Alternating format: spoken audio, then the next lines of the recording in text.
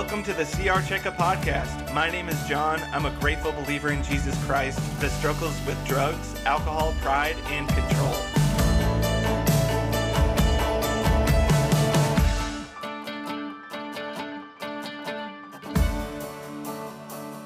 Hey everybody, welcome back to the CR Checkup Podcast. I'm so excited to have each and every one of you here with us today. My hope is that I got a chance to see you either on Monday night at our Goodyear campus or on Wednesday night at our Buckeye campus.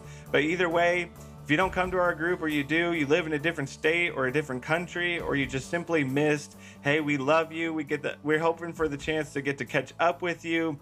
And above all, we hope that you can join in on the conversation that we started in person at both of our meetings. And we are currently on step 2, learning to believe that a power greater than ourselves could restore us to sanity. And we're wrapping up our conversation about step 2. And our focus of this conversation is all about sanity, being restored to sanity. And I think for certainly me, when I got into the program and I was kind of introduced to this concept of being restored to sanity, it was kind of begging the question of, am I insane, right? Am I struggling with my sanity? If I need to be restored to sanity, then that must mean that I'm struggling with being sane, or I have some insanity struggles that I've got going on inside of my life. And that's really difficult to come to terms with. Number one, because I kind of have these misconceptions about what insanity is. I kind of look at it from a clinical kind of point of view. That I'm insane, clinically insane, for whatever that is worth. But that's not really what we're talking about here. I'm sure most of you have heard kind of the working definition of insanity is doing the same thing over and over, expecting different results. And when we look at that type of definition, I don't think any of us are exempt from that, right? I think that each one of us have experienced something, even if it was just one time, right, where we said, man, I'm going to try this thing out, and it didn't really work. And we say, I'm going to just try it one more time and see what happens, right? I believe that we've all been in that experience. And for those of you who are like me, you've had even, more complex situations where I continue to do that thing. I know it's going to happen.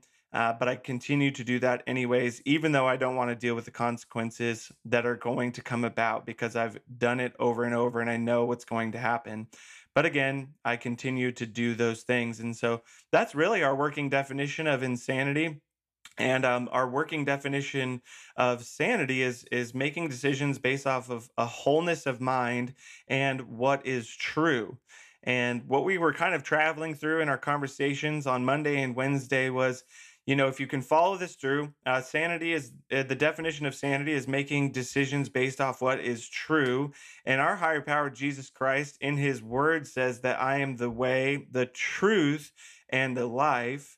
And if Jesus says that he is the truth and we make decisions based off of truth, then we rely on Jesus in order to help us make those decisions. This is this personal relationship that's being built in these first 3 steps. We talk about in step 2 that we're learning to understand who God is based off of who he says he is, not what I expect him to do for me.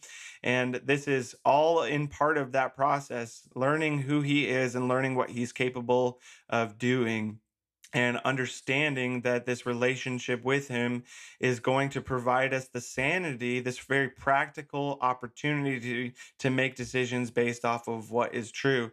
And that can be a very foreign concept to most of us, or to many of us.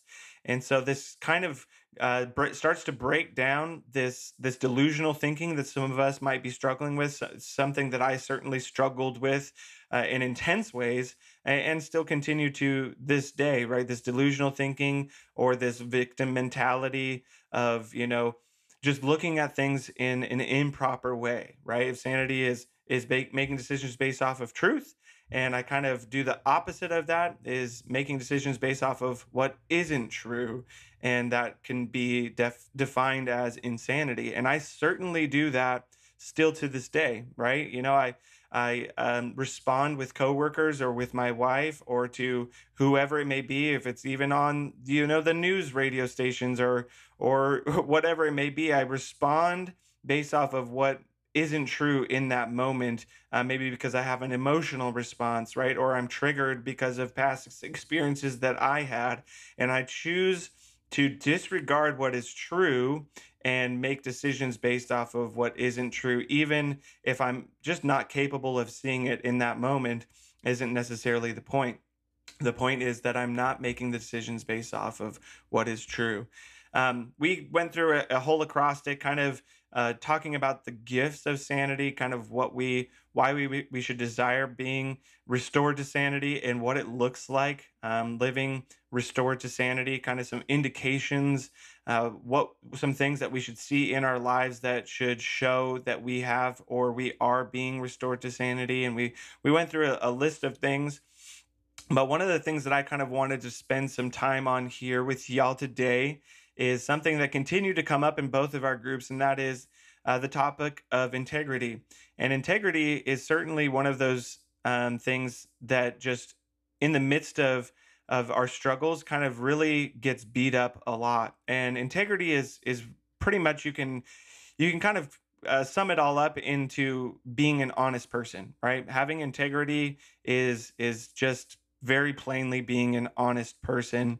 And so many of us, when we come into the program, we couldn't really be defined as being honest people. You know, I shared in both groups as well that when I showed up at group, my word wasn't worth anything, right? And I experienced this with a lot of people, and this is a common struggle once we get into the program. Is we have issues with the fact that people aren't taking our word. You know, we're doing the right thing, we're trying to make correct decisions, but people don't trust us yet, or they don't believe us when we say the things that we are saying. And so this is actually something that keeps a lot of us in our struggles because, well, people don't really believe us anyway, right? Even when I try to do the right thing, well, nobody really believes me or trusts me, so I might as well do whatever I want to do anyways.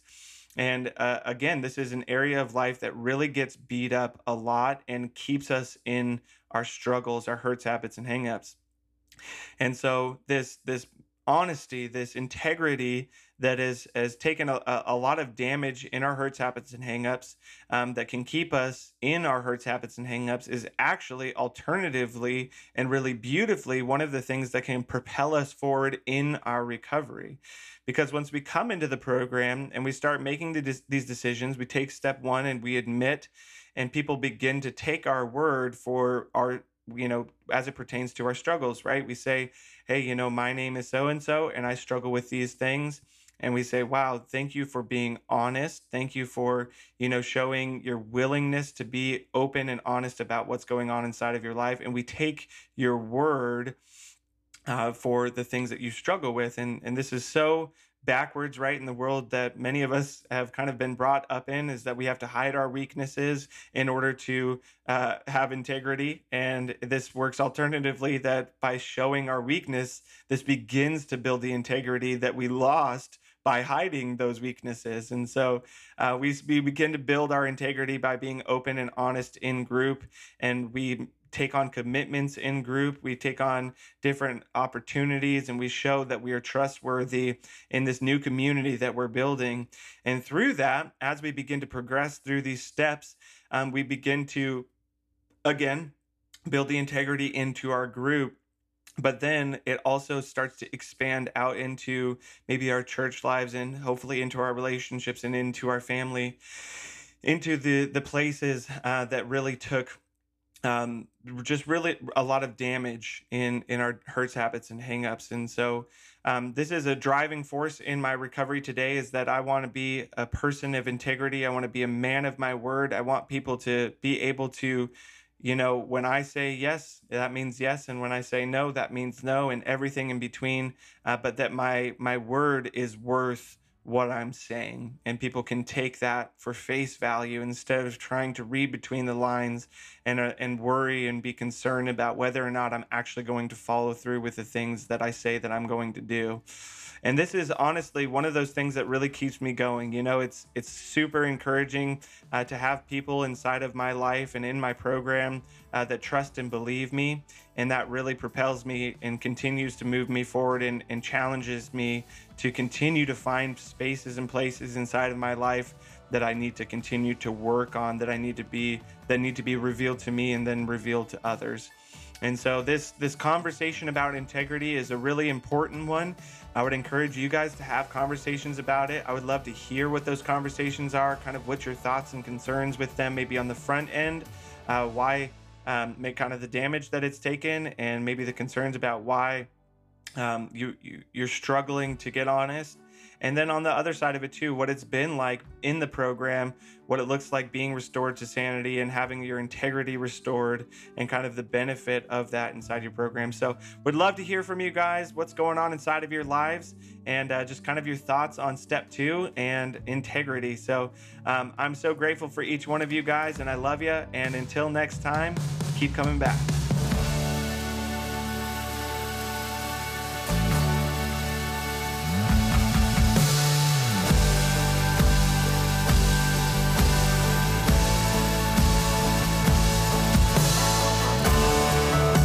Thank you for listening to the CR Checkup Podcast. This podcast is meant to start conversations, not end them.